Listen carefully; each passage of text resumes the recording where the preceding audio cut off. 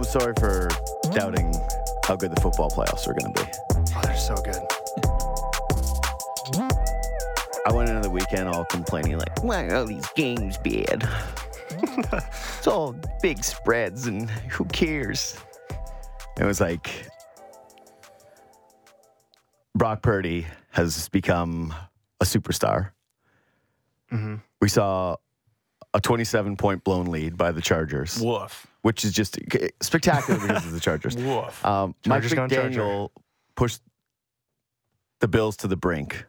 The Bills were up, what was it, 17-0? I think it was 17-0. 17-0. And I actually thought that would have been a far worse choke had they lost that game. Like, way worse than 27 points. To lose to Skylar Thompson when you have a 17-point lead at home. Not a Skylar Thompson believer, eh? Well, no. Well, no. Yeah, well, no.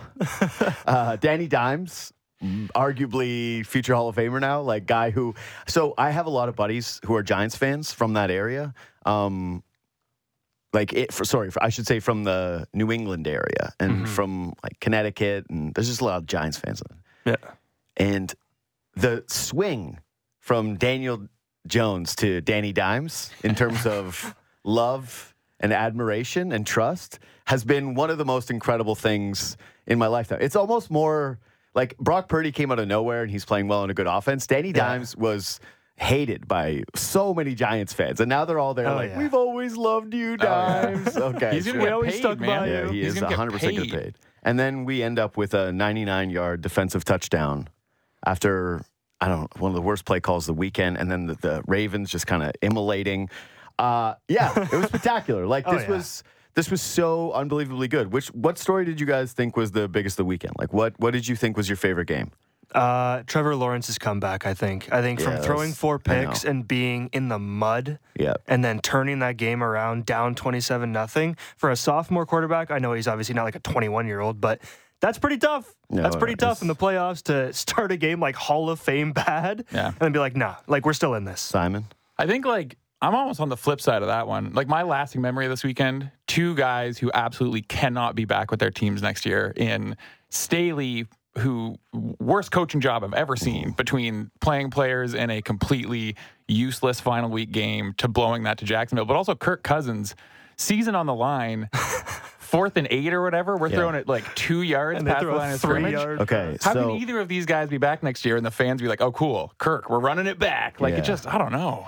I have never been a Cousins guy. No. In fact, I tweeted before the game that I was betting the Giants money line, and it was also quote tweeting because it was Kirk Cousins doing his choir performances. So I was like, he's one of those guys that wears the like plaid collared shirt and tight khakis and sings on stage. That's Kirk Cousins. He's that kind of guy. He's not that kind of guy. He's that guy. The poster child. He is that guy 100%.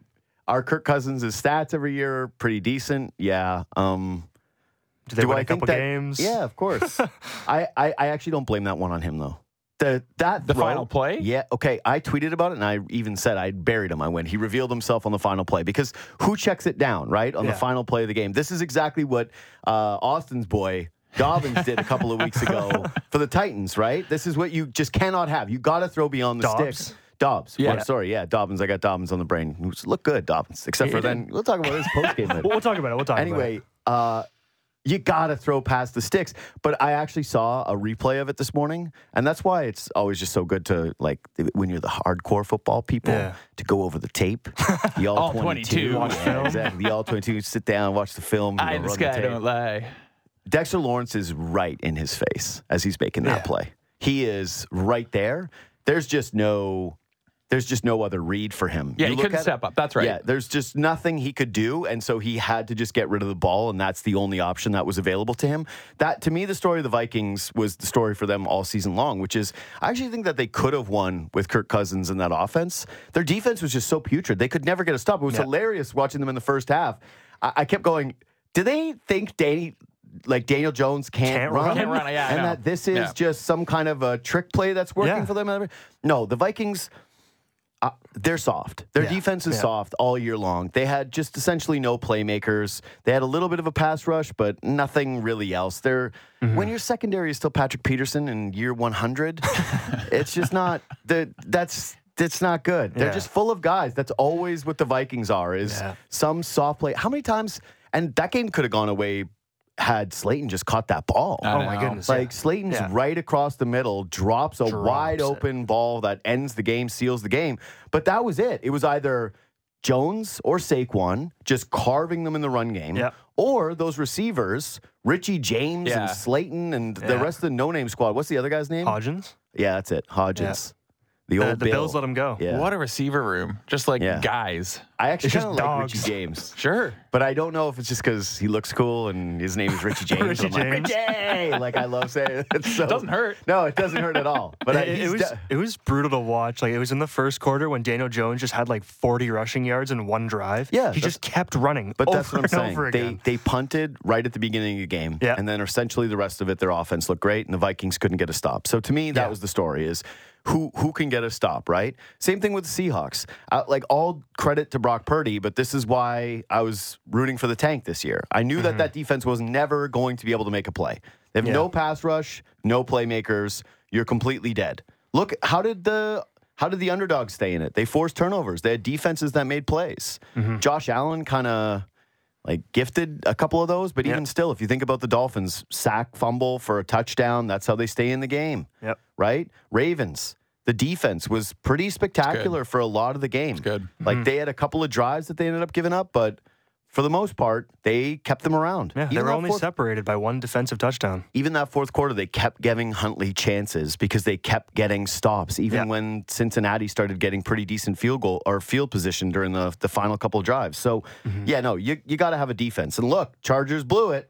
Yeah. Couldn't get stops. Soft defense. People said that was what they were designed for, by the way, all year long, was to stop the pass. That's why I liked the Chargers this weekend. Yeah. You still got to have a defense. And this is what worries me if I'm a Bills fan. So, to me, I would say that to me, the story of the weekend was how the Bills and Bengals just sort of squeaked out. Yeah, that neither of them looked dominant, and they're supposed to be two of the dominant teams. For me, Cincinnati gets a little bit more reprieve because they ended up with some injuries in the game, and they were playing just, again, a really good defense. At least Baltimore, you can say that their defense is a top, since they got Roquan Smith anyways, the numbers would say that they're a top defense in the NFL, top 5. Yeah. They end up getting extremely lucky, though, with that touchdown return. 98-yarder. I keep thinking it was Trey Hendricks, but it's the other white defensive lineman. Hubbard, that's it. It's the other guy. Trey Hendrickson was the one who forced Huntley at the end there to end the game. So, he's great. That's why I keep thinking about it was Hubbard that made the play, but it's Hubbard that Andrews almost caught him. He was 2 yards away. I think it was a block in the back. Yeah. I think it was a block in the back on Andrews. It was kind of a block in the back, but had they called that, that's you can't. Immediate prison. Stuff would have been flying on the field. The fans would have been throwing stuff. It wasn't a great weekend for the refs, but I did love how the on-field review thing was really clicking for them. That really helped. It was fast. It would just come down the pipe. The NFL, hey, they might have had something figured out here a little bit with that on-field review. There was the Huntley fumble that they turned back into a pass incompletion. They did a good job with that this weekend. But for Buffalo, here's the positive. They've been looking for a second guy in that offense all season long, and Gabe Davis was that guy in the playoffs last year, and everyone thought, oh my God, Gabe Davis is a stud. And then this year was pretty mediocre, a lot of drops, a lot of plays that he could have made. Just it wasn't a spectacular season for him. There's a reason why they signed Cole Beasley, right? Yeah. And Dawson Knox has been scoring touchdowns week in, week out, but outside of the red zone, he's left a lot to be desired. They don't have a running game. James Cook makes a couple of plays here and there, Singletary too, but ultimately it's not reliable. And what ends up happening? Josh Allen has to be the mutant, the alien, the do-everything guy. And I really do believe that's why he has had a lot of these turnovers, is because he has to try to fit balls into tight windows, and he feels like he has to do it all himself. He has to hold on to the ball a little too long. And that's what you saw this weekend. But that's the thing for the Bills is you have those turnovers against the Chiefs, you're dead. Yes. There's no chance you're beating Patrick Mahomes with 3 turnovers. No. You can beat Skylar Thompson with 3 turnovers. You can't beat Patrick Mahomes. So to me, it's like the formula is pretty clear. Buffalo is who they were at the beginning of the season, even though they thought they had changed with their defense. It's like they're not a defensive team. No. They 18 points off those turnovers, by the way. So I don't want to really put too much of this on, being hot takey that the Bills defense stinks because I don't think they do. 18 points off the turnovers. But yeah, can they find other guys that can step up and take a little bit of the relief off of Josh Allen so they can compete against the top tier teams? I think that this weekend against Cincinnati, like we'll preview those games a ton throughout the week, but Cincinnati now being so beat up, down 3 offensive linemen. Yeah, that O-line, That's just going to be tough. That's going to help Buffalo's pass rush a lot. Yeah. So that is going to be huge. But yeah, for Cincy, it's kind of like a little bit It wasn't an overly convincing game at all. Well, if Huntley is doing that to you, right?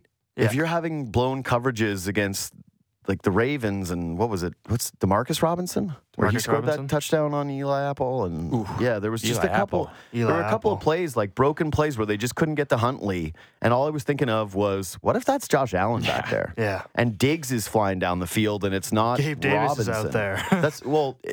Because in the playoffs, 100 yards yesterday. Either way, turnovers are that's going to be it.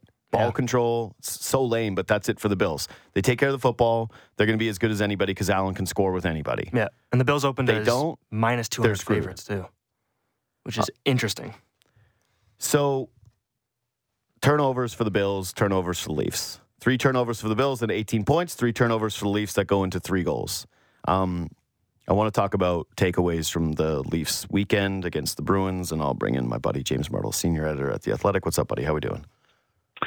Not too bad. How are you? Are you a football fan? Yeah, I don't think you are. You're just like a pure hockey dude, right? Like you're a BC pure hockey guy. That's it. I haven't watched an NFL game this year. Like I'm very, but like I do like some other sports, but I like tennis. I'll watch golf once in a while. I like some stuff like that. Yeah, I'll watch a Jays game once in a while, like if they're in the playoffs or you got whatever. Yeah, during this, you're talking about like when hockey's not on. You're such a hockey hardo. You're like, when the summer I allow myself to have a beer and watch a baseball game. I'll partake in that. You're not like staying up late though with your tennis love to see Australian Open, right? I can't with my kids and stuff, but when I was younger, I used to do it. And really, oh God, the Australian Open is so out of my sight. Like it's way out of, oh my God, yeah. It's just like I see these stories come in. And I saw it this morning on Twitter. Nick Kyrgios is out, and I went, of what? I went, all right, that.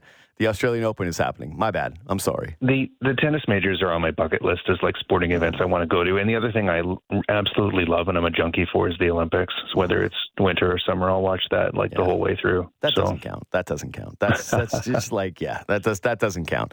Okay, so Leafs Bruins. They lose. I talked about it a lot on Leafs Talk. It was a weird game for me because I thought Toronto played really well. They matched Boston's intensity, but overall, I kind of came away thinking, man, Boston's just like better than basically everything Toronto does, except for one thing, which is Toronto has that high-end talent, right? And it felt like to me the way that the Leafs are going to win a cup is with the formula that they outlined all along, which is we spend so much time talking about like depth scoring and can they reconfigure the bottom 6 and can they get saves from Matt Murray and what does their blue line look like? And I go, okay, those things are all important, but I just don't see how the Leafs overhaul any of those units to the point where like they're elite. They have one elite thing, and that's their 4 forwards. And if those guys can carry you in a way that is different than the Bergeron line, then you have a chance to win a Stanley Cup. But if not, you're probably gonna lose in those other areas that teams like Boston are better than you at. It's funny too because Boston's been good at it for so long now. Like you go all the way back to when they win the Cup, 2013 when they play those Leafs teams, completely different team. Obviously, there's no players, there's no one in the front office that's the same. But the thing, Boston's always been so good at managing the puck. And that hasn't really been something that's defined the Leafs. And it's one of those things when you get into playoff series and you get down to the wire and you get 2 closely matched teams, which, the Leafs have been in series like that with Boston 3 times in the time frame we're talking about. Boston just gets into crunch time, manages the puck really well, doesn't have those, frankly, dumb turnovers, and they win the game. And they're still that team. They've still got a lot of really smart players. They're still really well coached. I wondered if not having Bruce Cassidy, if it would be a little bit of a step back this year. Clearly, I was mistaken in that regard, and they're just a smart, well-oiled machine. And I was listening to you guys on Leafs Talk and just talking about, when they get that big line out there, it doesn't matter how old some of those guys are now. They're as formidable as they were 10 years ago. So it's a really, really remarkable thing that the Bruins have had this identity for as long as they have. Unless the Bruins win a cup, I don't think Bergeron's retiring. I don't buy it. He's still too good. It doesn't make it. What's the history of players that are as good as him on a line with a team that's as competitive as him that walk away? Yeah, I mean, he was so close to doing it last year. I think for him, it just seems like he's been in the league since he's 18. I don't know the full personal side of it for him, but it just sounds like, maybe he feels ready, and maybe he feels ready for what the next chapter is. So you never know. But I mean, and that would certainly, who would have thought Krejci comes back at awesome. 36 and plays the way that, he's basically a point a game guy. Like I was looking at his contract the other day, and it's like he's signed I think it was a $1 million base with some bonuses. He hit all the bonuses. So that's going to be something that the Bruins have to contend with on the cap. But I remember when he signed that, it's like, oh, okay, he's back. Maybe because part of when Krejci left his last year, it was kind of like, oh, he's clearly in the downswing. I think he had 8 goals or something like that, and it didn't feel like that big of a loss. But then you watch him play, and it's like he still looks like Krejci. Yeah, no, he was awesome in that game. And again, this was sort of the takeaway for me is Boston felt deeper. They felt like they had the better goaltender. They had the more reliable blue line, especially when it came to their top guys that they end up having out there, and really, as their top line is awesome. I still feel like Toronto has the better depth of top tier talent with the forward group. Like they better, but that was kind of the only edge that I gave the Leafs. And I'm not trying to be overly reactionary to this, but it just felt like, yeah, these two teams were playing more Boston style of game, and I was proud of the Leafs in a way that they were able to kind of match it and step up with it, but it kept feeling like they were a little bit out of their depth. And then I kept thinking, okay, well, they're going to go into the deadline. The Leafs are probably going to be able to do something.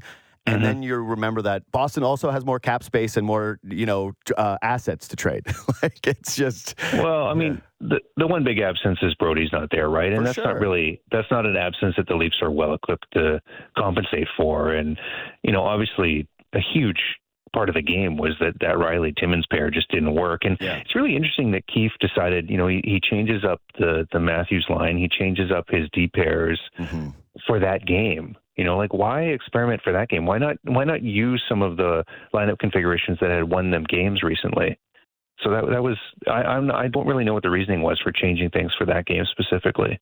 To me, the pairing thing, and I brought this one up on Leafs Talk too, was just simply that they wanted to keep the other two pairings that they had together to make sure that they could actually get a sample of what those guys look like against Boston.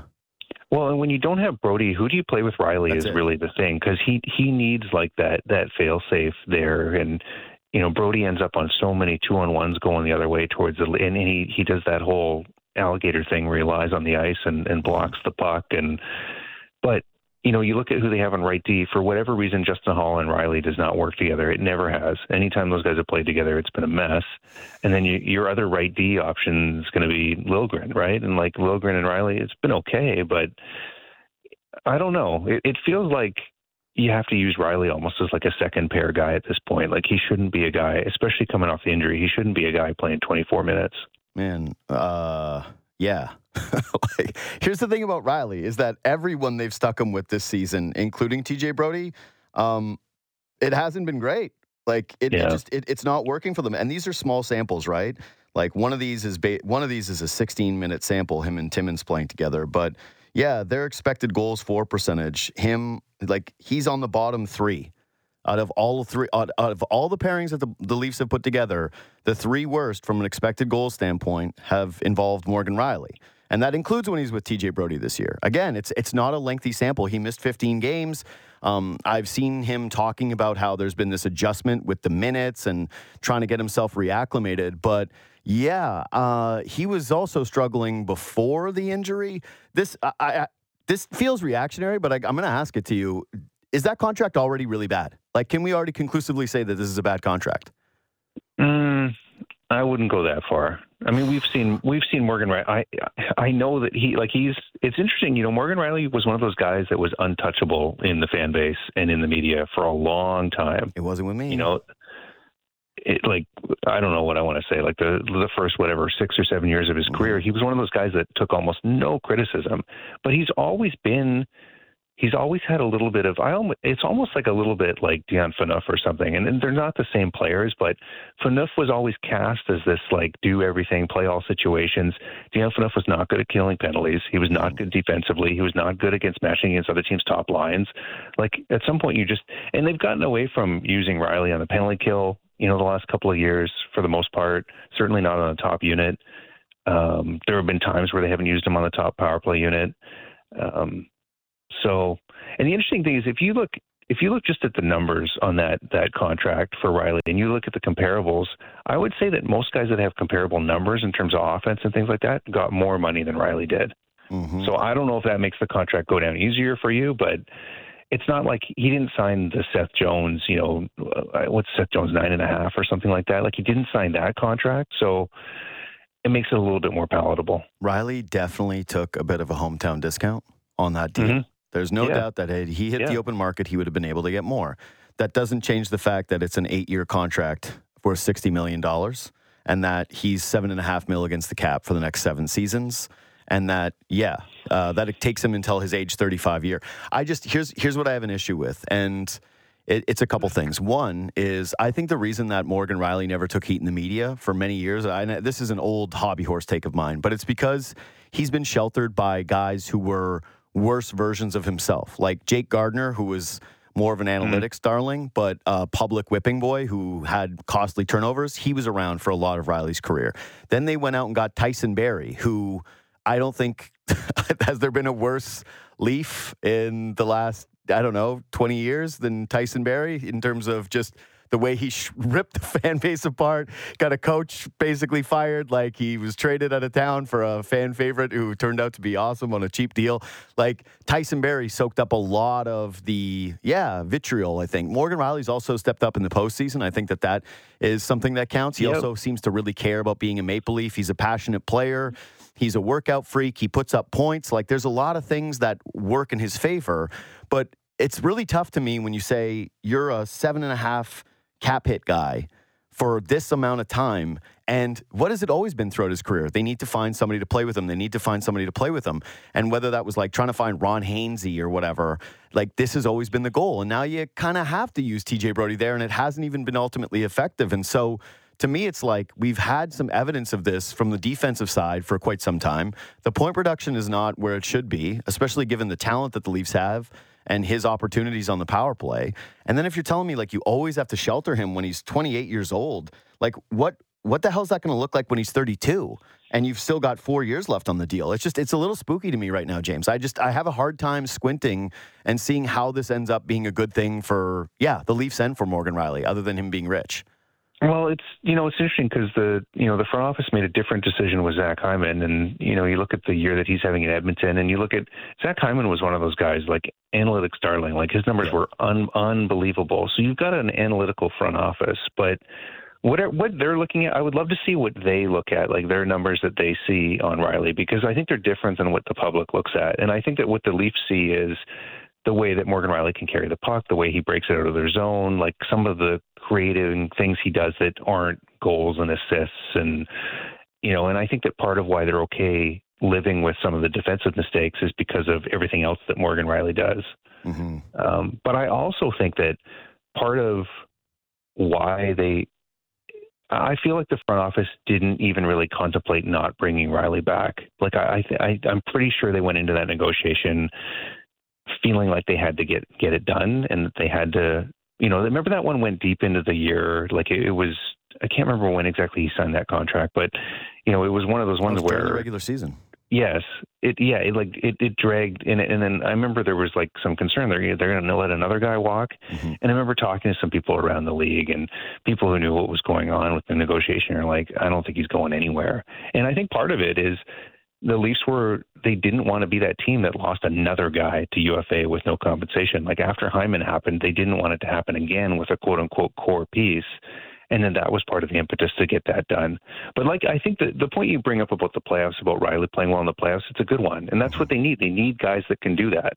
So that's why I think it's too early to say this contract is, in hindsight, I think they probably should have kept Zach Hyman, don't you? Kind of.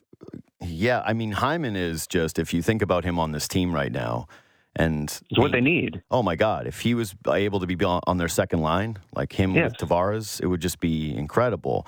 And everyone always talks about the contract aging out poorly. Well, eventually the cap will go up, and I do think that a deal like Hyman's being that long, it'll probably not look as bad as it did the day that it's signed. I would say that in defense of them letting Hyman walk versus Riley is like the history of the league, and this was something that I brought up when Hyman left, was the history of the league indicates that guys of his caliber on free agent deals, it tends to kind of bite you in the ass.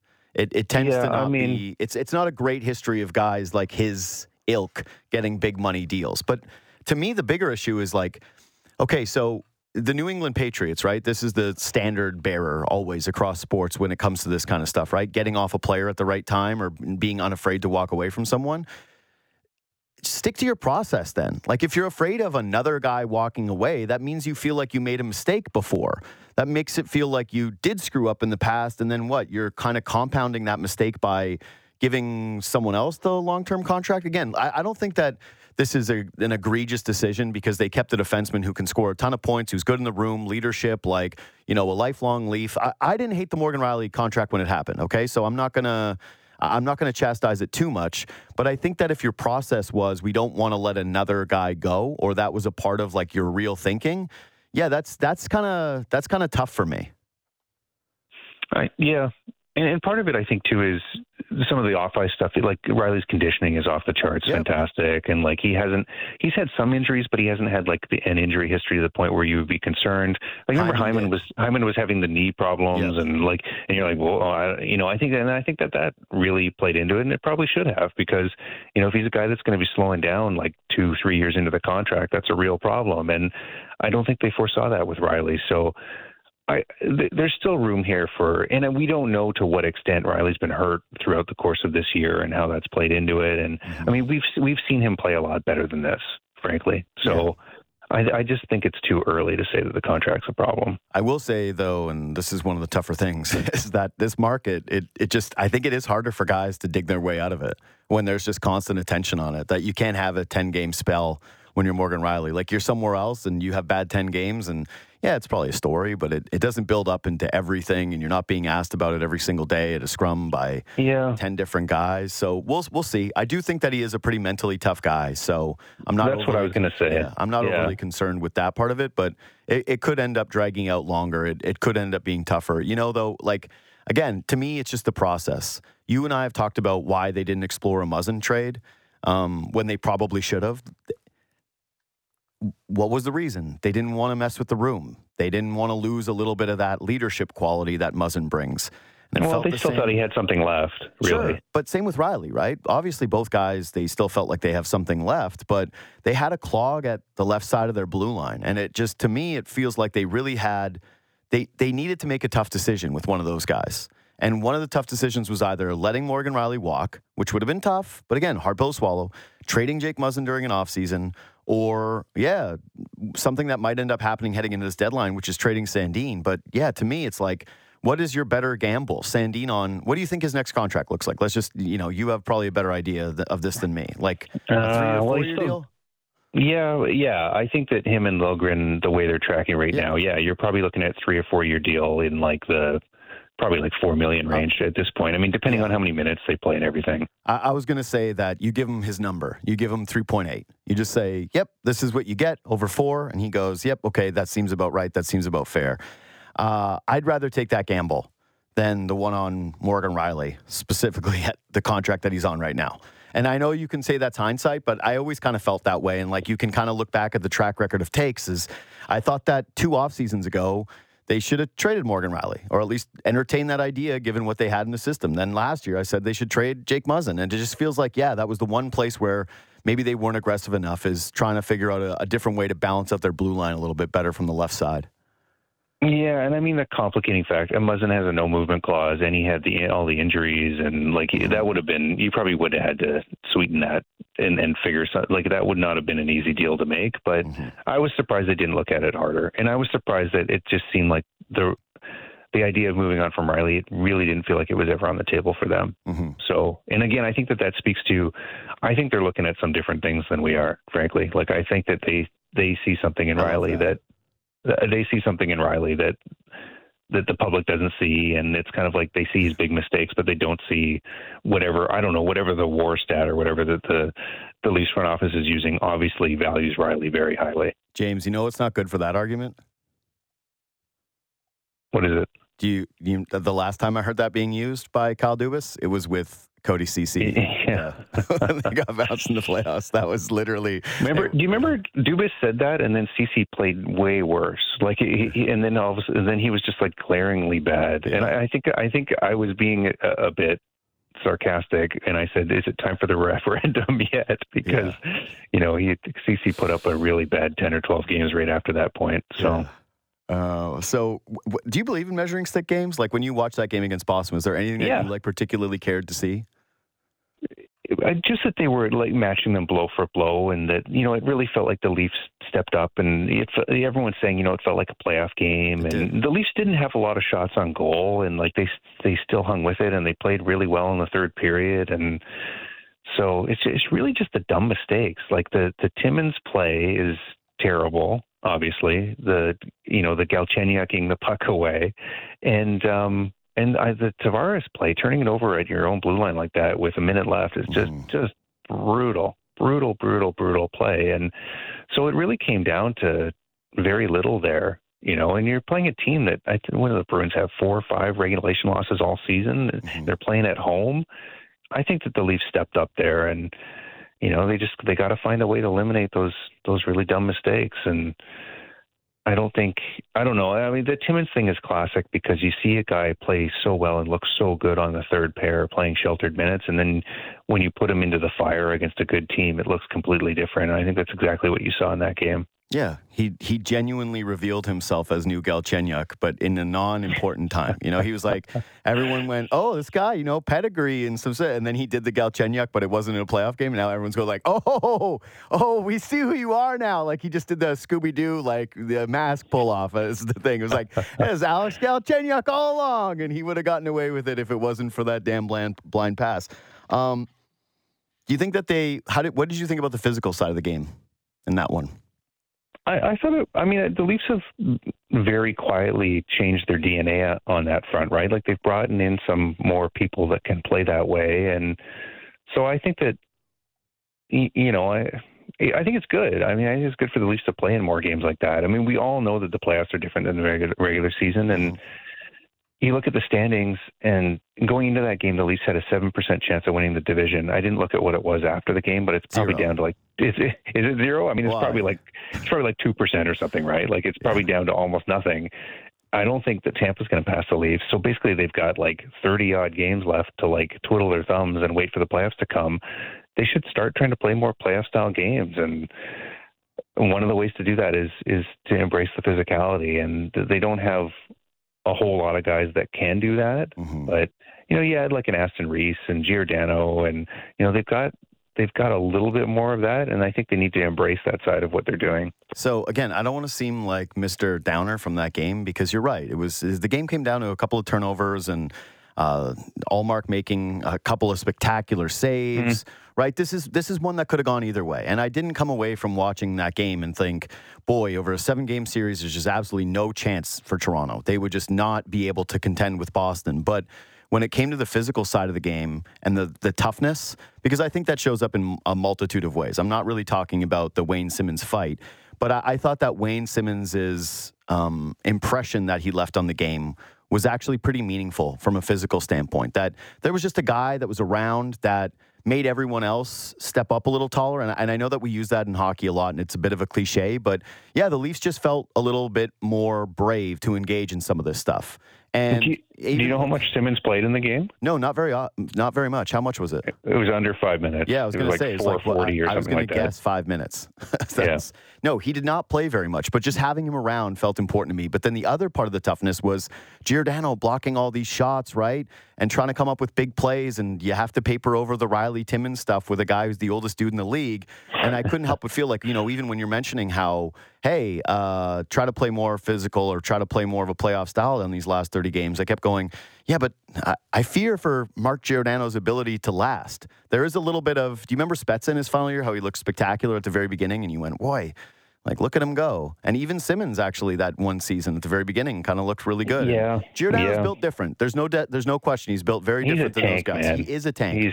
He's one of those guys that's going to be like if he wants to, he can be like Char or whatever and play into, play till he's 43. Like he's just an off-ice fanatic too. Like he's just incredibly dedicated. And some people just have bodies that don't make sense. Like, Ginla, Marlowe, like some of these guys, like they're just built differently than normal human beings. Just still feels like a little bit too much of that identity from the older guys. You know what I mean? Yeah, I mean, at least it's there though, right? Like at least it's not missing. And in some ways you have it from the older guys and then the rest of the team follows suit a little bit. So, I mean, in a perfect world, they would add more of that at the trade deadline, right? Yeah. Like they would add multiple pieces. And that's why, I know there's lots of people in the fan base that dismiss the idea of adding another defenseman because the blue line has looked so good with Riley out and everything. But that's why I think they're still going to look at it, even if it's a depth guy that they bring in. I think that they need more snarl and that they need another blue liner. And yeah, ultimately, you'd love to see them be able to add to the bottom six and to the blue line and somehow do both. The issue is that, like, you look around the league, and this will be some conversation probably more for a different day when we're doing more deadline stuff because we basically got 2 months of that. But yeah, Colorado with 2 first-round picks and cap space. Same thing with the Rangers. Bruins have more cap space. Obviously, Tampa is looking to try to bolster up for their run. Part of this whole thing that I think we've neglected in watching all these terrible teams all season long, like the added benefit of watching that Bruins game is we've been watching a lot of, Red Wings, right? A lot of Ducks, a lot of just, oh my God, can we just speed this up? Can we decide to play 2 periods? Can we just have it where the one team decides, like, you know what? Forget about it. Just Toronto can have that point. I don't care about some of these reps. Is that there's going to be a few teams that are probably pretty hyper aggressive come deadline time. Oilers even too, where like they're not in it, but how do you just waste a year of McDavid when he's doing this thing, right? Like the price point at the deadline feels like it's going to be extremely high. And all these things that we've been doing, because I think a lot of Leaf fans have been excited by the idea of having this Muzzin contract that's hanging out there, right? That they can move the Muzzin deal and that can afford them to bring in a good player. That ultimately it's like they don't have the same flexibility as a lot of teams, and the buyer's market is going to make it just extremely expensive to add just like anything at all. You remember the Sherratt price from that was last year, right? When the Panthers got him? Yeah. Yeah. And it's like that's what you're going to be looking at with a lot of players this year. Well, yeah, like a physical top 4D is like it's like the unicorn at the deadline, right? And you always overpay for it. And people will even dispute if Sherratt even is a top 4 guy. And most part of what's happening is like there's just this split in the league where you have like 12 or 13 just total crap teams that aren't like you even have teams like Nashville and St. Louis being like, yeah, we should probably sell. And it's like, whoa, like there could be so many sellers. And then there's a very clearly defined market of buyers that, I mean, I guess the thing you have to hope for as a Leafs fan is that there's just a lot of teams trying to unload players and there's a lot of good players available. And then that helps with the asking price. But, the Leafs should be aggressive at this deadline for sure. And they're going to be. I don't know. I mean, I don't know. They need to be. There can't be any hesitation. It sounds like there's been a little bit of hesitation around dealing first round picks because they traded so many, and they got to put all that on the table here.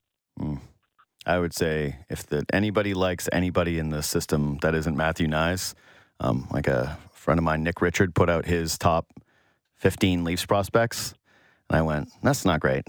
There's not a lot there. No, that's not the list you want to see where Nick Robertson's number 2. I was like, the Nick Robertson that we watched this year, that guy, he's number 2. Ugh. Well, no other team's going to be like clamoring to get Robertson in a trade. So many injuries and Better hope somebody really saw some good film on Topi Niemela is what I would say. Some scout in some room was like, it comes down to picks, honestly. Yeah, and I heard you guys talking on Leafs Talk too. I mean, maybe there's a roster piece that makes sense that you can trade that somebody likes. Like, maybe someone's.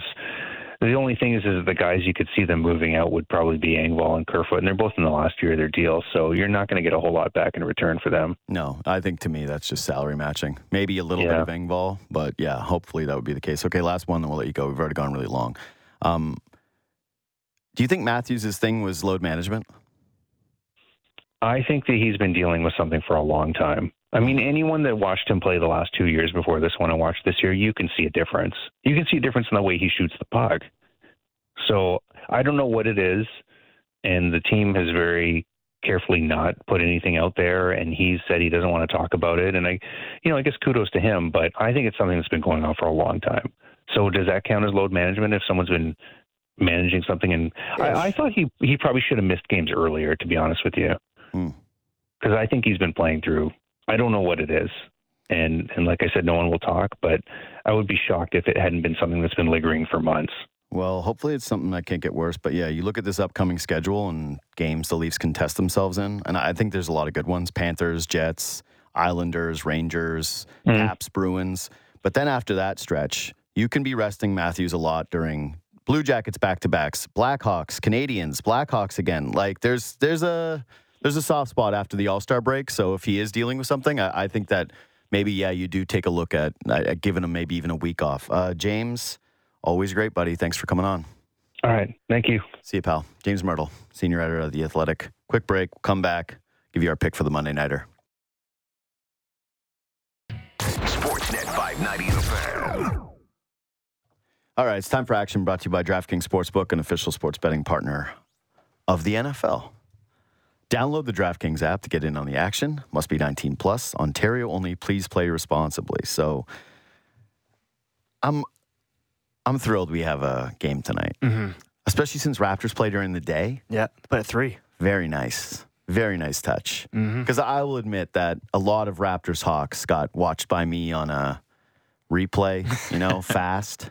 Yeah. I went, okay, I need to get the gist of this one. Kind of got buried in a night where there was Bruins and then there was NFL playoffs. Yeah, it's a busy night. But I get rationally sour. It's so funny because for a normal sports fan, it's the best having all these games on at once, right? You go to the sports bar and you just have multiple screens and you're paying attention to different stuff, or you fire a different laptop screen up at home, whatever. It's kind of passive fun view. I got to have takes and really know what's going on. So I get pissed because I'm like, you're ruining the fun and making work now. Now you got to watch a whole game after the game. Exactly. Yeah. So I actually really like rewatching sports a lot of times because I feel like you go into it with just a completely different eye. Yeah. Like you get rid of a little bit of your confirmation bias, or you see something just differently, or there's no emotion attached to it, whatever. The Raptors game, it was just, that was not it. That was a chore. I was like, great, I got to watch the Raptors not play defense, and everybody's going to miss a bunch of shots. Yep. Fun. Story of the year. Another team on a back-to-back, by the way, that you're just like, hey, try. And they went, no. It's like that SpongeBob meme where he's like, I don't feel like it. I know. Well, you know what's amazing is, and Will Liu tweeted this, the little snippet of Nick Nurse at practice. Oh, yeah. Actually, Austin, you have that? Yeah, you have that, right? I sent that to you last night? The Nick Nurse? The effort one. Yeah, where he's like, we're not going to talk about effort. And it was moments after, he had talked about effort. Yeah. And it was like, stop talking about effort, guys. Like, don't ask me anymore. Just, it was tough weekend for the Raps. It's just the vibes are back crew. That was pretty much the Charlotte Hornets, as you should probably know. The worst team in basketball. Yeah, you're going to look pretty decent against the Charlotte Hornets. Anyways, the vibes are back dissipated pretty quickly. That was pretty tough. Anyway, the Raptors... well, you're making a trade. We'll talk more about that a little later on. But now we're making our picks. I'm thrilled. Yeah, we get standalone football tonight. We can just enjoy and watch the football game. And then the casual viewing is flipping on, the other stuff. Like, let's take a look right now. What's on in the NBA? What can we do during commercials? What can we do for the NHL during commercials tonight? What can you have on the second monitor? Yeah. Like, here's what I can tell you won't be Boston, Charlotte. But that's at 1 today. Let's see here. That'll be a Oh, boy. The Jazz face Rudy Gobert. The Jazz Suns were and the better Grizzlies? the Jazz, the better basketball team to the team they dealt Rudy Gobert to for all the picks that ruined the deadline. The Suns and the Grizzlies. Yeah, there's nothing good. It's an NHL John night. Morant. Yeah, it's an NHL night. Yeah, I'm not going to be watching Lakers Rockets. That will not consume any of my time. Ducks Penguins? Y'all in? And You love the Ducks. I It's actually- your favorite team. Well, I actually kind of do love the Ducks because I have been extremely profitable betting against the Ducks. I had a huge money-making weekend. Like, I was broke on Friday, essentially. Friday broke me because I tried to do all these props, and I missed every prop parlay by actually by running one? backs receiving. Eckler and CMC, the only two guys that just, like, refused to catch the rock and do anything with it.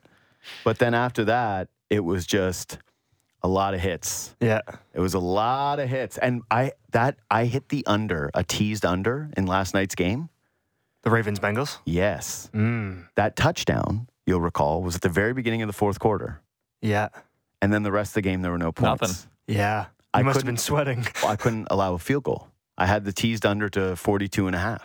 Oh, so you were... So I sat there texting with my buddy Chris Abbott, who also had the under all night long, sweating it out over those points, going, what scenarios do we need, right? Imagine one team got a safety and just pushed it right but to it's the best edge. because you just cheer for it. You're thinking like, okay, what we need is Baltimore to get 1 first down and then punt, and then Cincinnati to get 2 and then punt it back, and they're pinned and playing for 7. So there's no field goal. You know, you're going over all the machinations. That's why bet gambling is the best. Anyway, Cowboys at Bucks. Bucks 2.5-point underdogs at home. The total is 45.5, which is your classic. We don't know. Yeah. We don't know what to do with this. Yeah. Let's say it could be lots of points, could be none. You decide. 0 or 60. Yeah. Up to you. And then obviously a ton of full slate of props. Jobo, what's your bet? I'm going with CeeDee Lamb. That's been my guy for most of the year. He's had 100 yards in 3 of the last 4 games. He's Dak Prescott's number 1 target. I mean, it's your motto. You got to go with the playmakers. In a big game, they're going to be going to CD a lot. I can't imagine he gets under 10 targets, 10 receptions in that range. Over on receptions or over on yards? I'm going over on his yards. But he's not like a 40-yard per reception guy like George Kittle, something like that. It's just chunk plays. But they're going to be throwing the rock to him a lot. I got CeeDee Lamb over 73.5. I think they're going to be getting it to him. Don't mind it, Simon.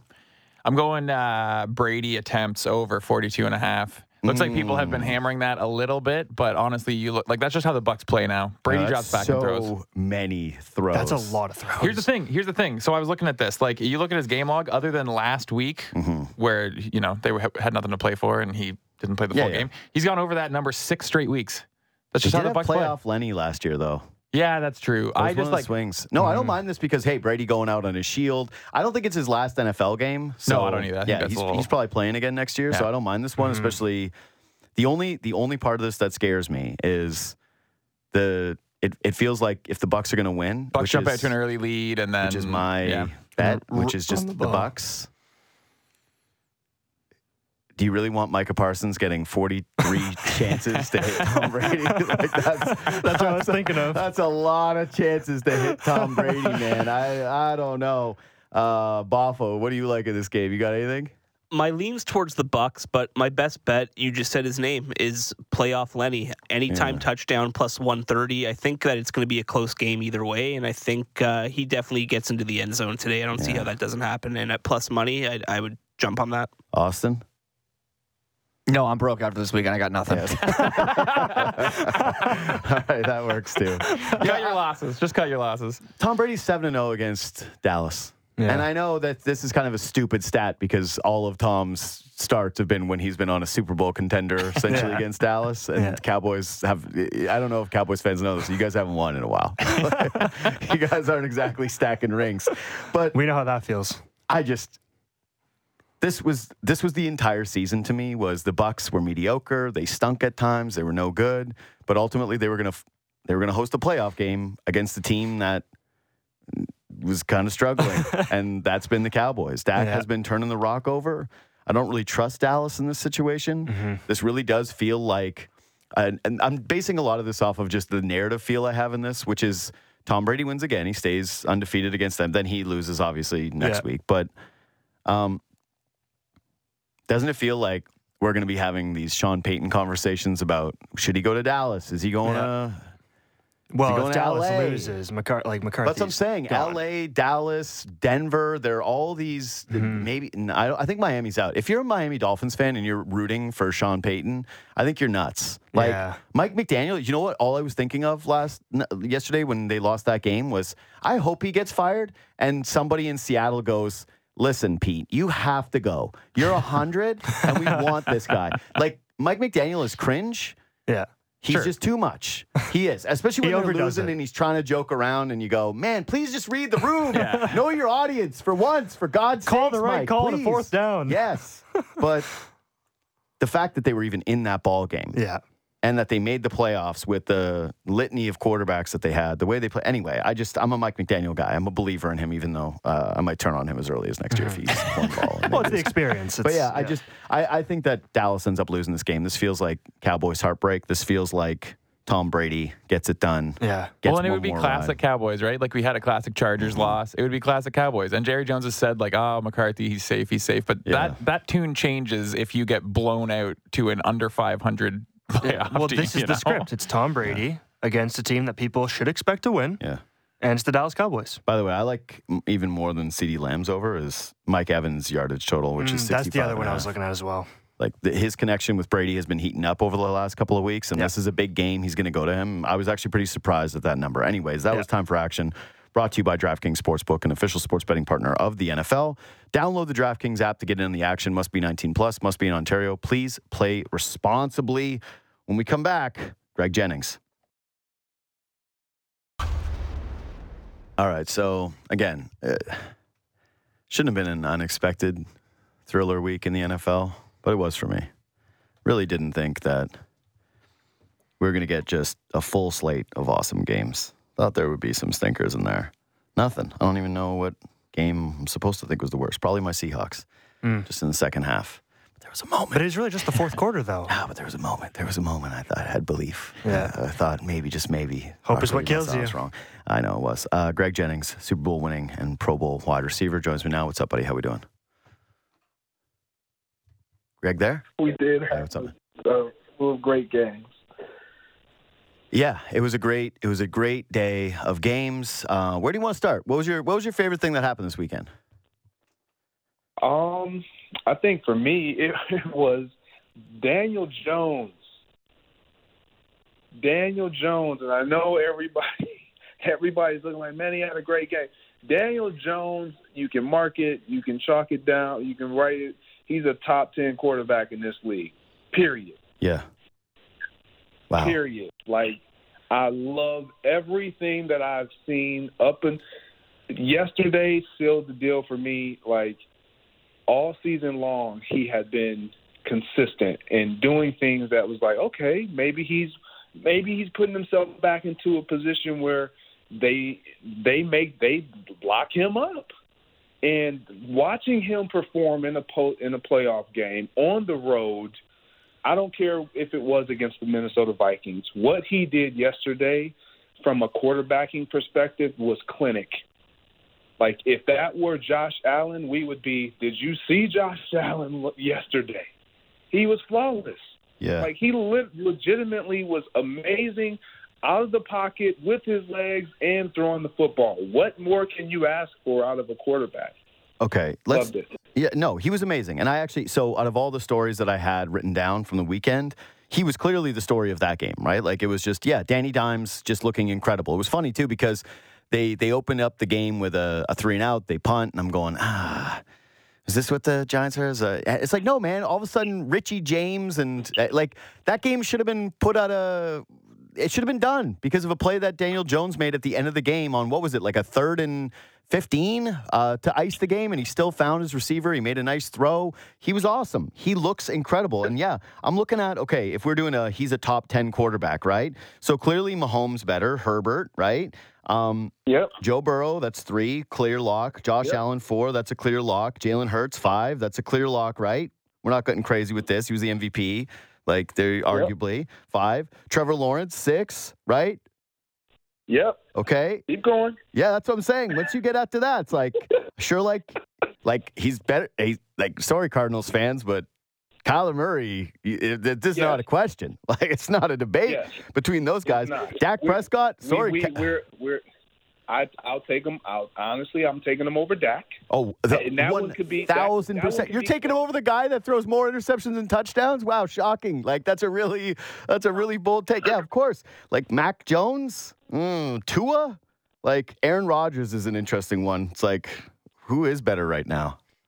Seriously. Right, and that's where I would challenge people and charge people to really lock in. I'm not talking about who's had the greatest career and bring their career into play. Like, if we're doing that, no.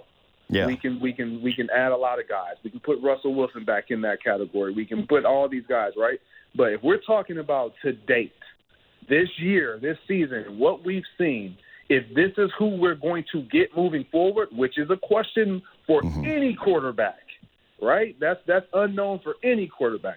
But if this is who we're going to get moving forward, he's a top 10 guy. Yeah, I think so too. And okay, let's say you even throw Rodgers and Brady into the, hey, you got to respect the resume and who would you rather have in a big game category, even though I would actually rather have Danny Jones because he can move. Like, you just saw how much he opens up a playbook, right? Like, if you give Tom Brady or Aaron Rodgers to Daboll, he's not able to do half the things that he wants to do in that game.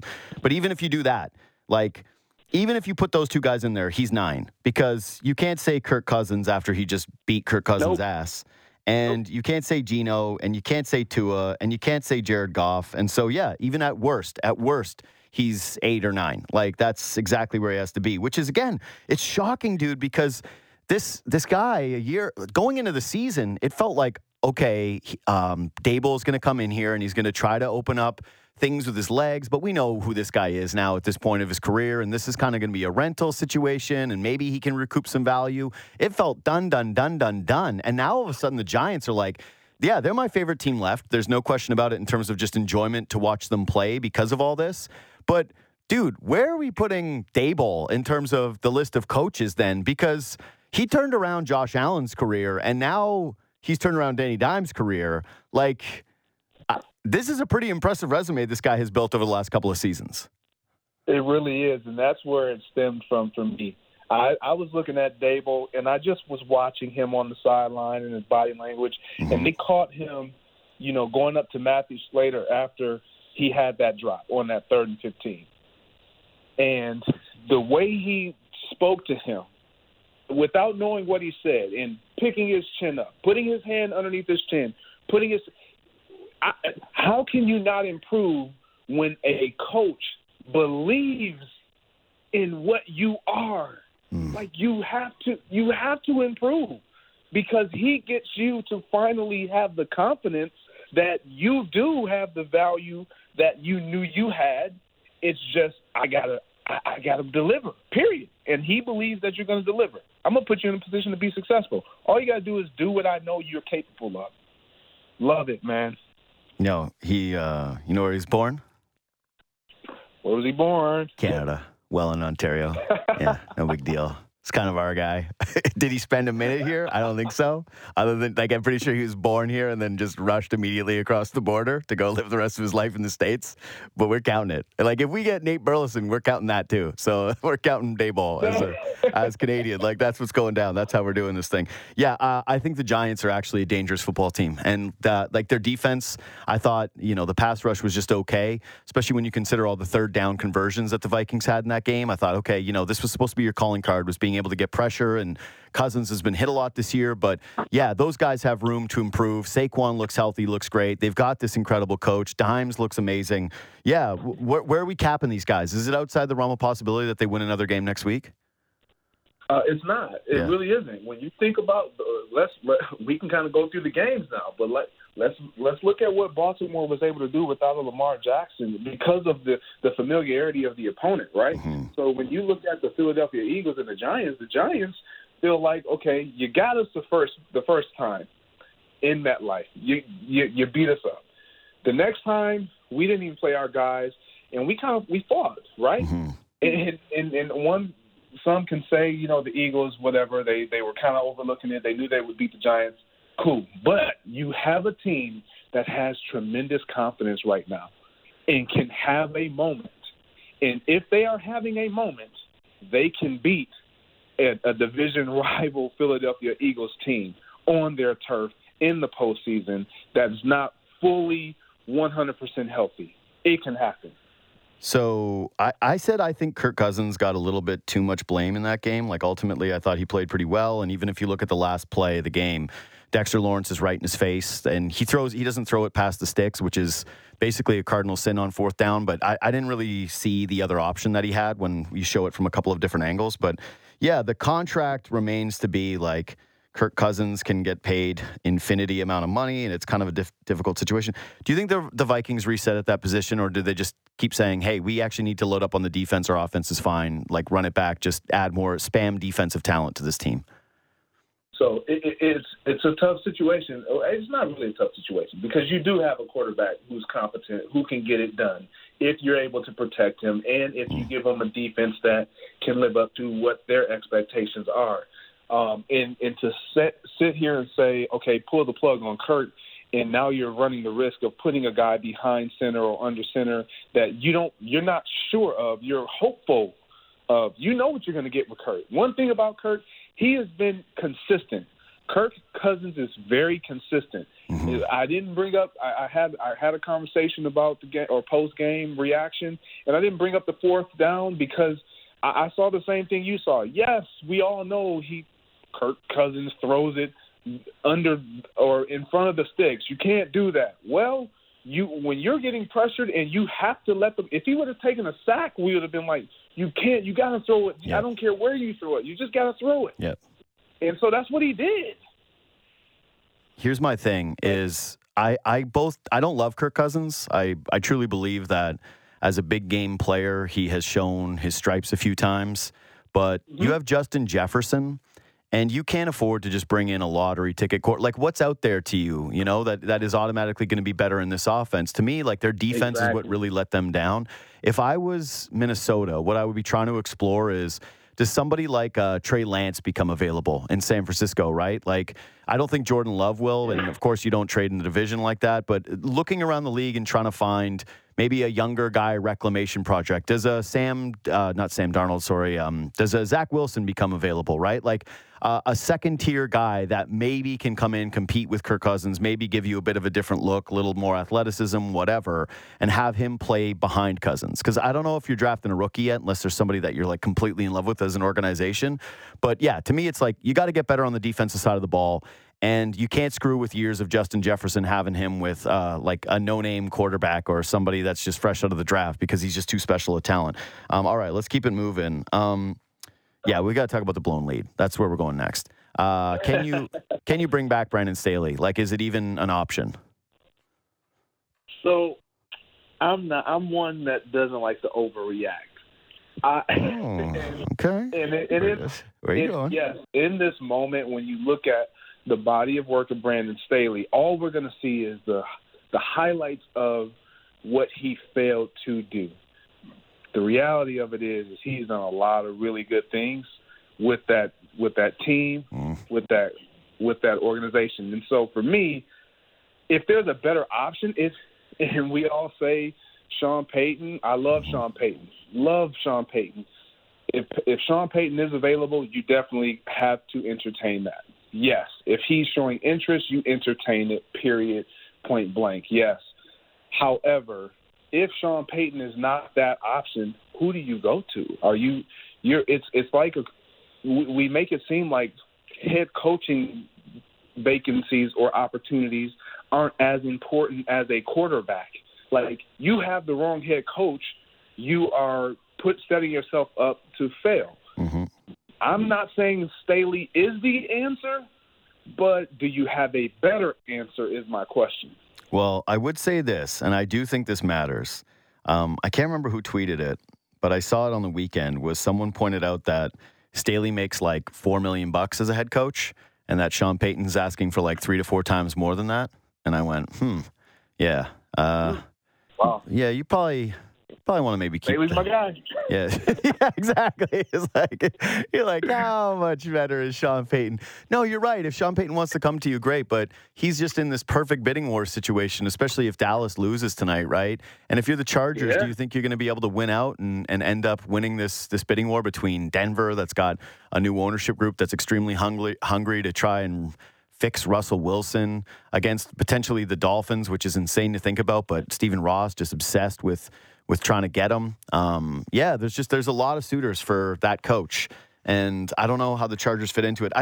From my standpoint, you broke the back of your best receiver in a meaningless game, and then you went into it. Now all I could think was, if Mike Williams is playing in this game, do they blow his lead? And I'm going, no chance. The whole time, Mike Williams matters. He is a huge difference maker for the Chargers, who, couldn't get points in the second half, who couldn't move the ball in the second half. You tell me he doesn't make one play?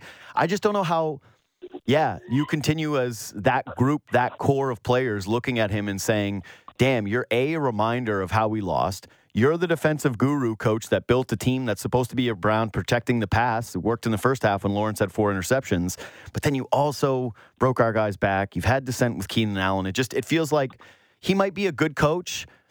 He might have done a lot of good there. There might not be a perfect option to replace him. I just think that maybe it's reached a point of atrophy with him where, you got to switch something up so that you don't just feel like the same old Chargers, because that's kind of hanging over them right now. What about the Jaguars, though? Because, boy, Doug Peterson, good look for him. But Trevor Lawrence, I was ready to talk to you being like, Greg, I told you he looked crappy in that big game, the final week of the season, and then he throws 4 interceptions. I don't know about this guy. And then he closes with 4 straight scoring drives.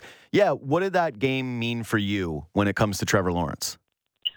So it meant a lot. Number one, it shows me how not ready he is, to be quite frank, because you can't have the mistakes that he had in that moment, in that first half. I get it. The first one, tipped, intercept. But then the following interceptions. Now, Asante Samuel Jr. made some unreal interceptions. He made some unreal plays. But there were a couple on Trevor that I'm like, you cannot do that. What I did like is how he was so communicative on the sideline. Like, if you saw him walking into the tunnel with Ingram talking about whatever it was, but he wasn't down on himself. He never let that get the best of him. He showed a tremendous amount of resolve, and he fought back. That's great. I love that aspect of it, but I expect that of any player at this level, to fight back. Get it. But can you be excellent? Can you be great? Can you not put us in that situation? And I don't know if he's ready to not put them in that situation moving forward. Like against the Kansas City Chiefs, we all know that wouldn't. If he gets off to a start like that, the game's over. Mm-hmm. Like that's just not gonna end well with them. And I think they know that. But I'm tired. I can't keep waiting for him to okay, Trevor. And I'm a Trevor fan. I picked the Jags to win, but to watch him play the way that he did in that first quarter specifically, but in that first half, it was like, you can't be the reason why we lose. Like last week, you were almost the reason why. Now it's a true playoff game, and you're about to be the reason why. You cannot be that guy if you're a quarterback. I'm sorry. Yeah, I get what you're saying, and it does make sense, and you're right. And I don't think that they're ready to win football games, so if the point is the one that you're making, which is it was kind of proof that they're not ready to, I totally get it. But if I'm a Jaguars fan, I'm thinking, man, how many guys can do what he did in the second half, though, where they can just turn it on like that and score 4 touchdowns with, a good receiving team, like a good, solid offensive team, but it's not like great talent around him. It's good talent. And he barbecued a Chargers defense in the second half that's led by a coach that a lot of people respect defensively. And a group that's designed to literally protect big leads. That's what's crazy about this is like that's the way the Chargers are designed on defense is to stop exactly this. And he still ripped him up. And I'd be excited. So how much of this do you put on Justin Herbert, by the way? To be honest, I can't put a whole lot of it on Justin Herbert. I just can't. I love what he was able to do. I know there was opportunities that were missed, but I don't care who you are. Like, when you have a 27-point lead, from a play caller perspective, and I, as a player, knowing there's a level of comfort that, or I shouldn't even say comfort, there's a level of caution that enters into a coach's mind now. Okay, let's protect this lead. There is the aggression, the aggressiveness of who you are coming out in the second half kind of turns into, okay, I'm defending now. It's like watching the World Cup, and we see a team before they score. It's like everybody's aggressive. I mean, 10 shots on goal, and then the moment you get up 1-0 or 2-0, it's like, okay, let's just not let them score. Well, you're giving them more opportunity or a greater opportunity to end up either tying or matching your level of intensity that you once had that you no longer are showing. That's what I didn't like about the Chargers, and I put a lot of that on coaching. Did the Bills or Bengals do anything to make you feel less confident that they can beat the Chiefs this weekend?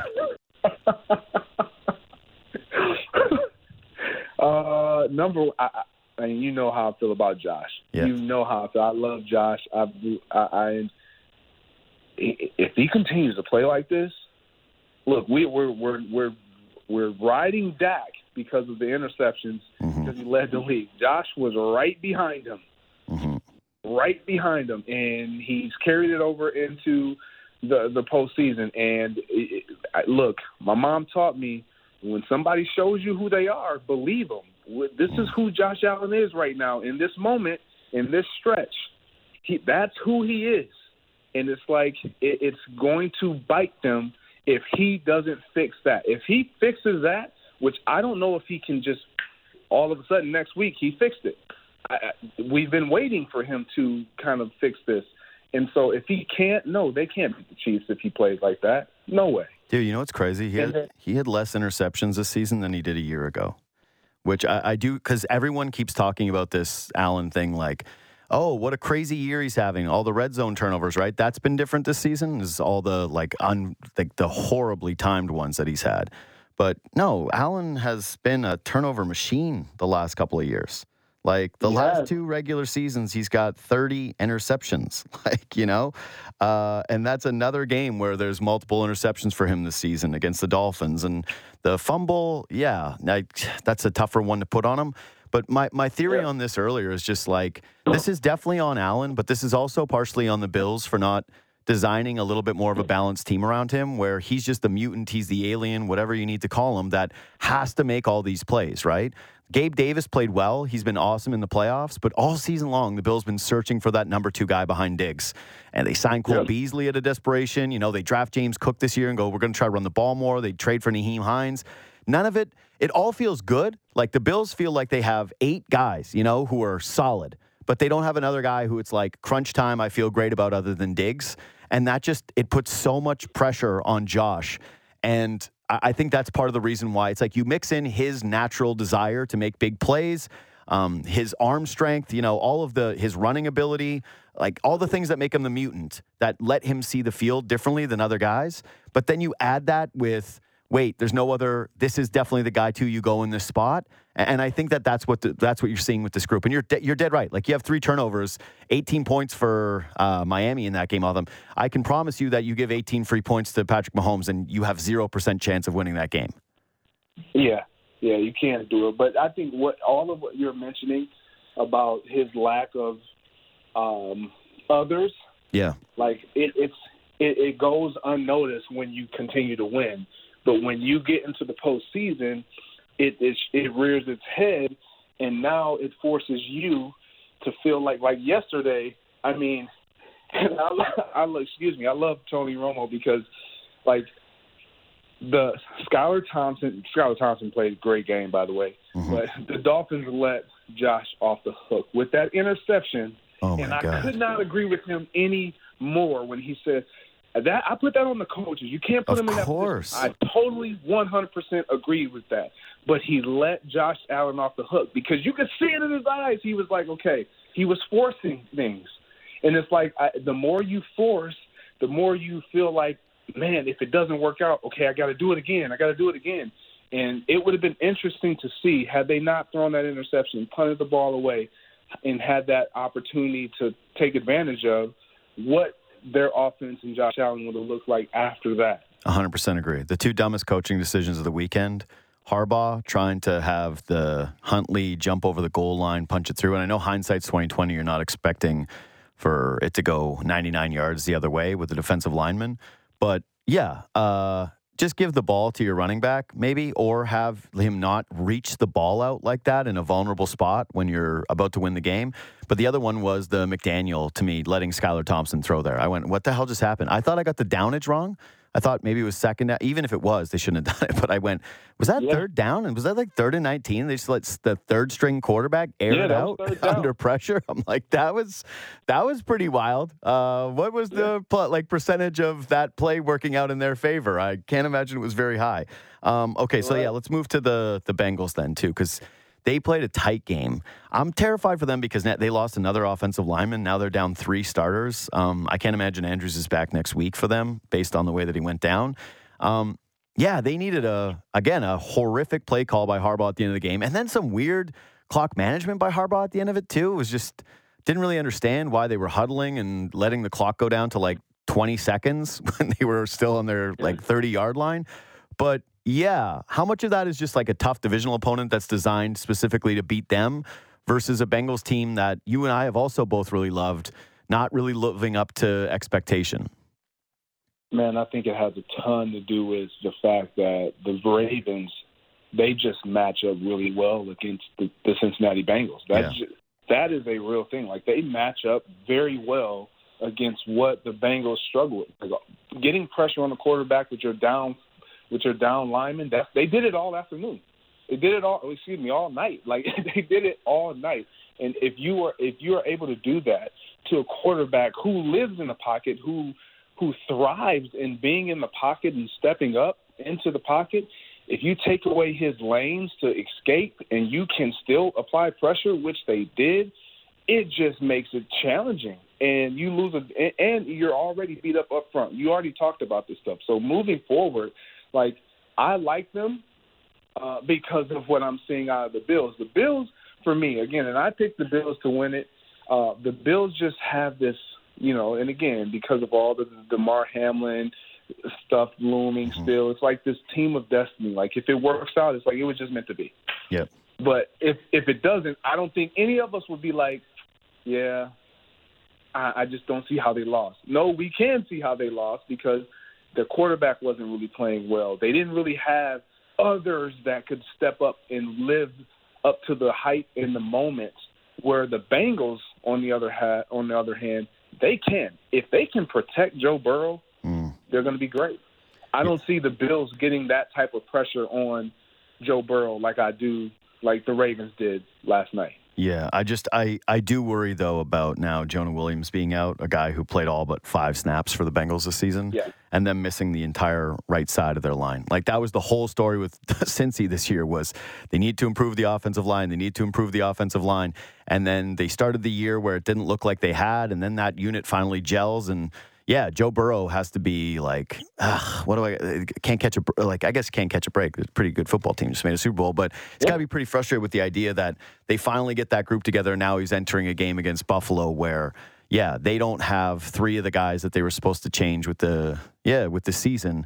I guess conversely, the way the Bills are feeling about it, there's I don't think irony is the right word, but they wanted to change their pass rush so badly to be able to get after the pass, so they bring in Von Miller, and he's not going to be in this game.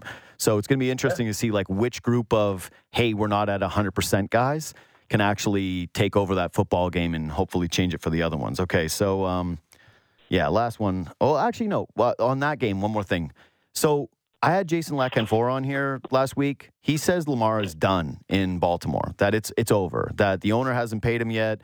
How much did you read into a couple of things here? Like, he's not on the sideline, which I was pretty curious about. And then after the game, Dobbins is like, Hundley played pretty well, I think, all things considered. That defense, some of the plays that he made in the game. And Dobbins is talking about, like, how if they had Lamar, they would have won the ball game and that he should have had the ball at the 1 yard line. Like, it seems a little dysfunctional for Baltimore from the outside looking in, I got to say. Like, quite dysfunctional. It does, and that's not something that we're accustomed to seeing, in particularly coming out of Baltimore. Right. I think what stood out to me more than anything was the fact that Lamar didn't travel with the team. Because of his relationship with Huntley and Brown in that quarterback room, and the relationship he has with the guys that he's gone to war with, so to speak. Like, his injury isn't one that's like, okay, he can't walk. He can't. It's best for him. I get it. It is best for him not to be standing on the sideline. Totally get that. But this is do or die. This isn't a regular season game. You have insight. You have great experience, and you can help in ways that coaches sometimes can't. And you can get through to teammates in ways that sometimes coaches can't. And so for him not to be there, that was really alarming for me. And all up until yesterday, in that moment, when I found out Lamar wasn't there, I believed it would get done. He would be back. He would return. I question that now. I still believe that there is a chance that he still ends up as a Raven, but that I wouldn't be shocked if he's not now. Yeah, like when he wasn't there, you just said it. Like, what do you always see when a quarterback's injured? Is them talking to the backup, them walking them through the plays, what they're seeing, working with the offensive staff. And it was like, wait, he's not there? Like, he didn't go? Huh? Okay. You can't stand all game? All right. Lamar, don't worry, man. We'll get you a wheelchair. Like, it'll be top of line. Like cup holders and everything, man. Don't worry about it. Just very, very strange. Last game. How's Brock Purdy doing this? Like, how is he looking so good at this position?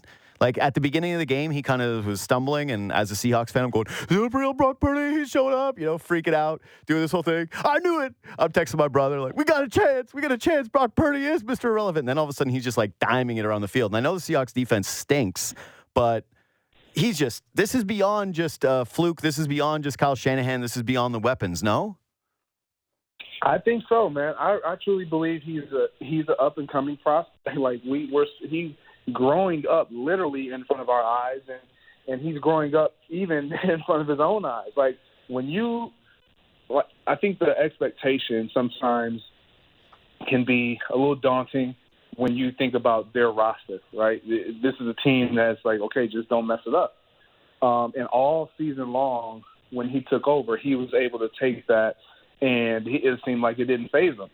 It's different when you get into the postseason. So I was okay with him struggling, but still not like turning the ball over and giving the opponent opportunity to just jump out in front, and then now you're having to dig yourself out of a hole, kind of like Trevor Lawrence did. Mm-hmm. He just was. He missed some throws. He missed some opportunities, and then he settled in. It was like he came to himself. And he started being the guy that we've seen all season long since he's taken over. And again, he's showing us who he is. I don't just think it's, oh my gosh, this scheme is just amazing. Yeah. It is perfect for him. I do believe what they're doing is ideal for any first-year quarterback that can throw the ball from the pocket, that has escapability with their legs. I think it's ideal what Kyle Shanahan does. And he has taken it by the reins, and he's running with it.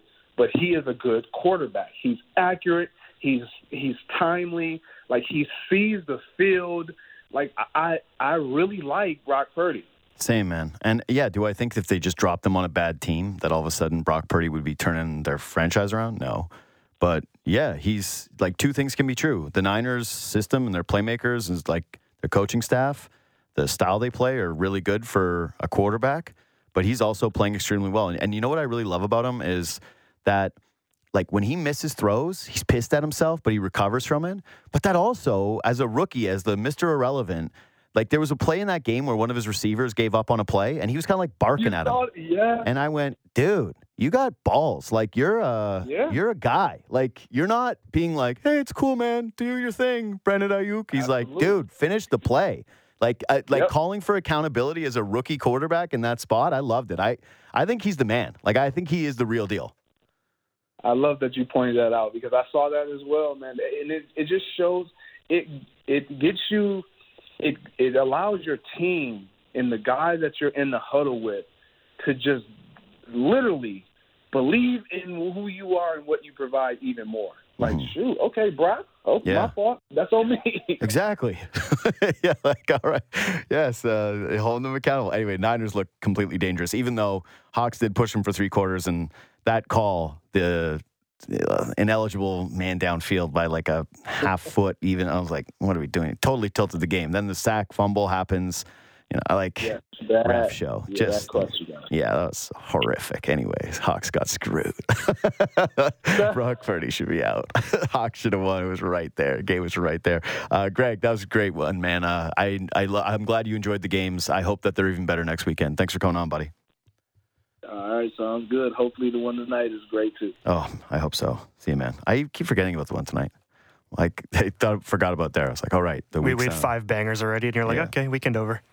Well, here's the thing. We did have 5 bangers, so what are the odds this one is good? This feels like stinker. Okay. Yeah, it just does. hold faith. Hold faith. No, it does. This reeks of stinker done. Yeah. Like, you know how we all love to complain about bad football games, like social media. Everyone says, this game sucks. This reeks of that. A solo game. There's no good NBA on. To be fair, though, we were thinking the same thing about like the Dolphins and the Bills and stuff like that. But they turned out to be good games. No, but this is what I'm saying. The odds of all 6 being good.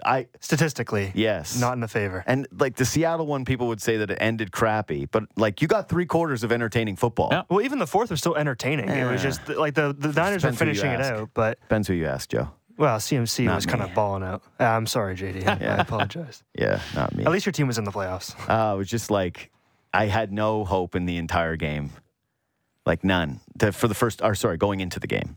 I was fine. About to say.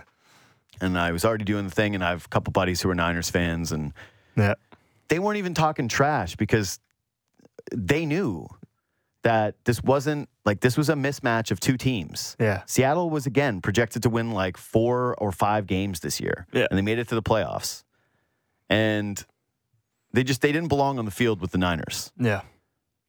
I saw like a compilation of like preseason picks from like analysts and stuff like that, and the Seahawks were 4th in the division. Yeah, every single time. Of course they were. That's my point. It's like, but then once it was halftime, once Ward made that idiotic diving at Geno late play, and they kicked that field goal, I went, we could do this.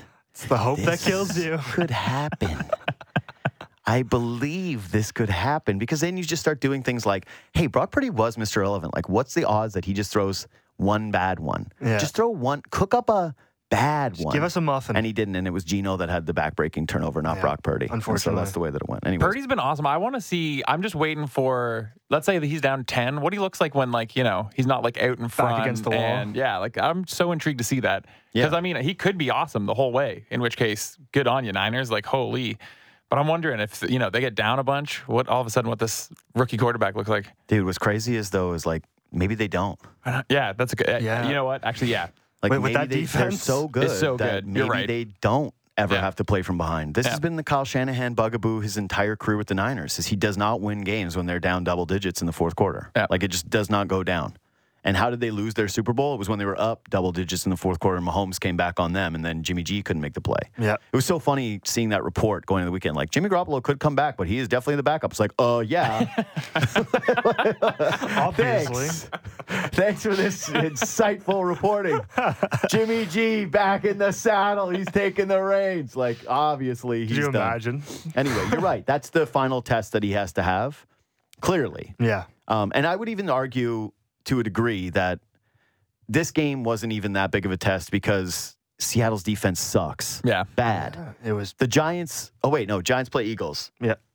Giants They're going to have a cakewalk, man. This is embarrassing. Like, they are just... It's going to be the Cowboys or the Bucks. Cowboys or Bucks? So what? They're going to be 7.5 point favorites probably. against those? There. Regardless.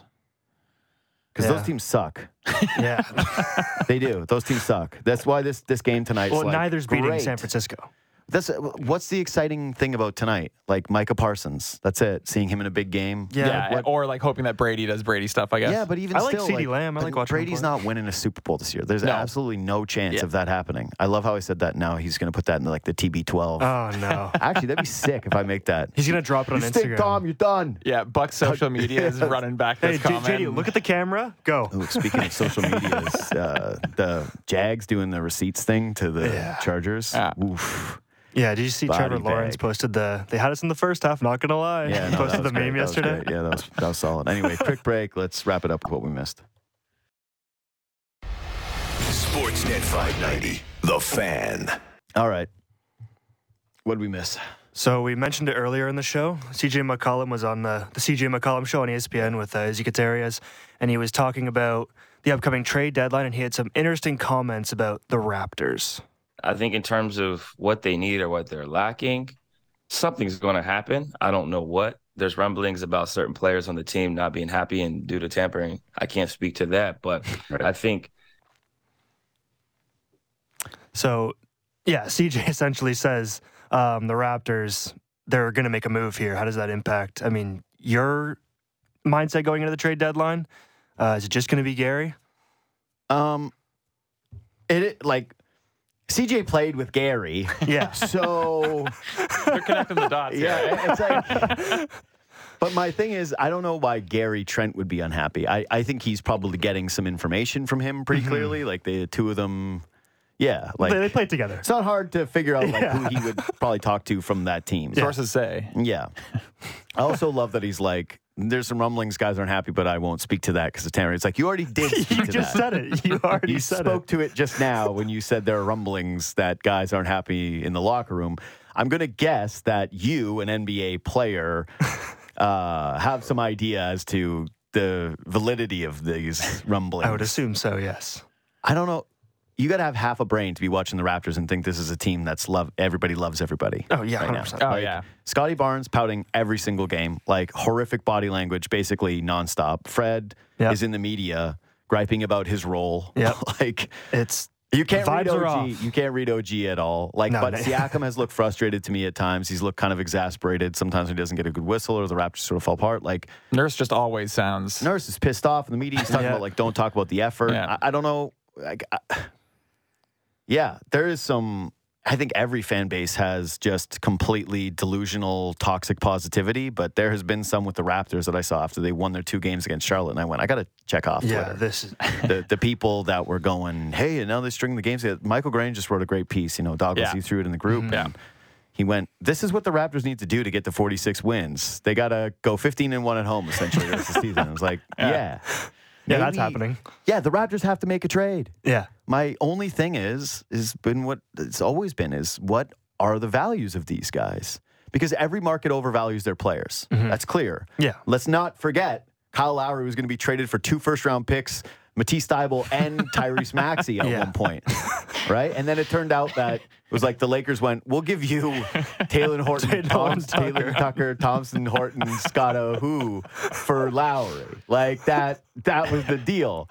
So I love making the fake trades. I think that if I was a team, I'd be way more aggressive for Fred. But then you watch Fred this week and can't move his lower back. Yeah. He's just stiff. And him and Gary Trent get... I don't know how you can be a playoff team watching those 2 guys, and then Gary Trent and Fred get absolutely barbecued by Trae Young and DeJounte Murray, where it's like 56 points to, what was it, 15? It was widespread.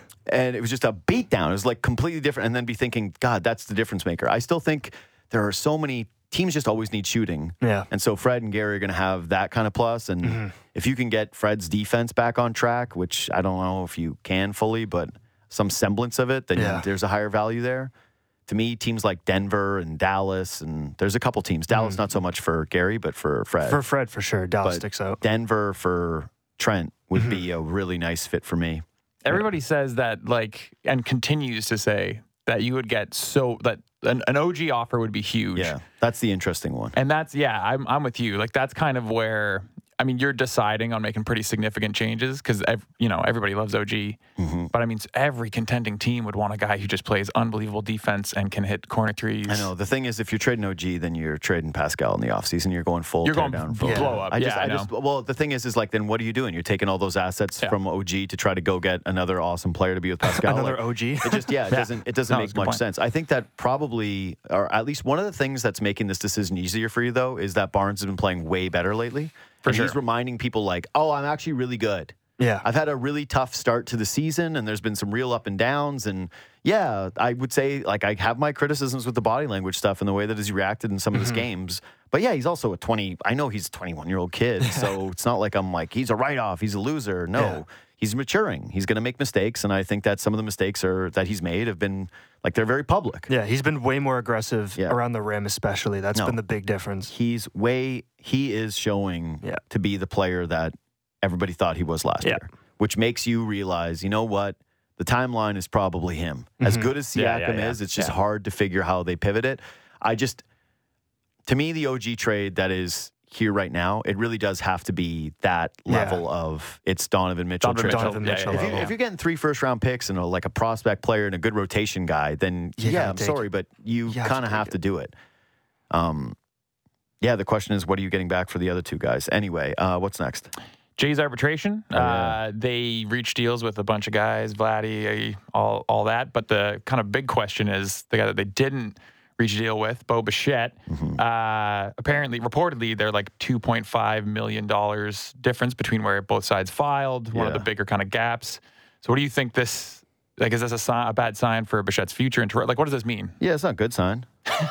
Sure, yeah. Well, it is business as usual. Like, a lot of guys file for arbitration, right? I think he was the second biggest gap. Teo was the biggest. Mm-hmm. Teo wanted 20, and the Mariners offered 16? Yeah. And then this one was... It was 7.5 and 5, so $2.5 million spread. Yeah. I don't think it's a big deal in that, Bo will get traded now. Like, no, everybody knows how baseball works. Guys file for arbitration. It's pretty standard. Yeah.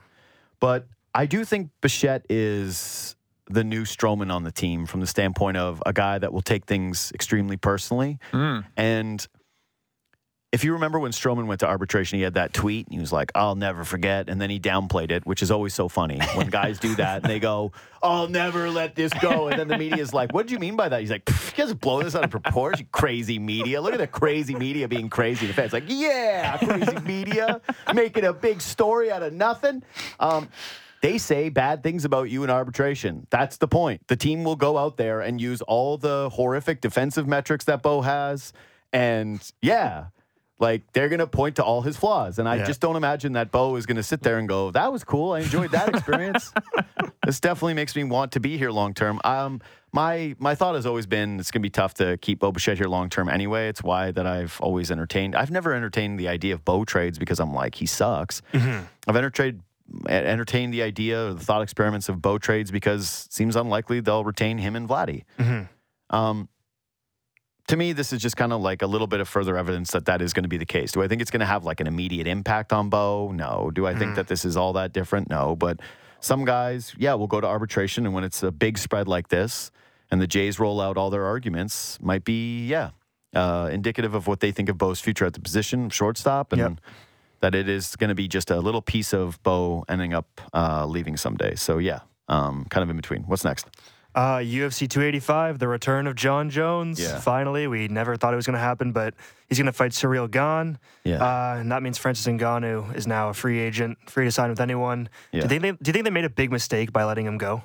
And how excited are you for Bones to finally come back? Well, more so just pissed off that we've missed John Jones. On him, a lot of this is John Jones for being such an idiot in his life. Yes. But some of it is just the UFC's just inability to properly negotiate with its stars, and Dana White not refusing to pay people what they're worth. So good for Ngannou for being brave, but sucks for fans because who wants to see Ngannou box versus actually see him fight John Jones in the UFC? We were all waiting for Ngannou Jones. Everybody loses because of the way that Dana White, who says he can't leave the UFC or it'll fall apart, the guy who just can't make good fights ever anymore, can't lose him. Anyway, I'm excited for John Jones, but he's old. We'll see. Anyway, thanks for listening. Leave 5 stars. Help me out. share it, subscribe, review. We'll see you tomorrow.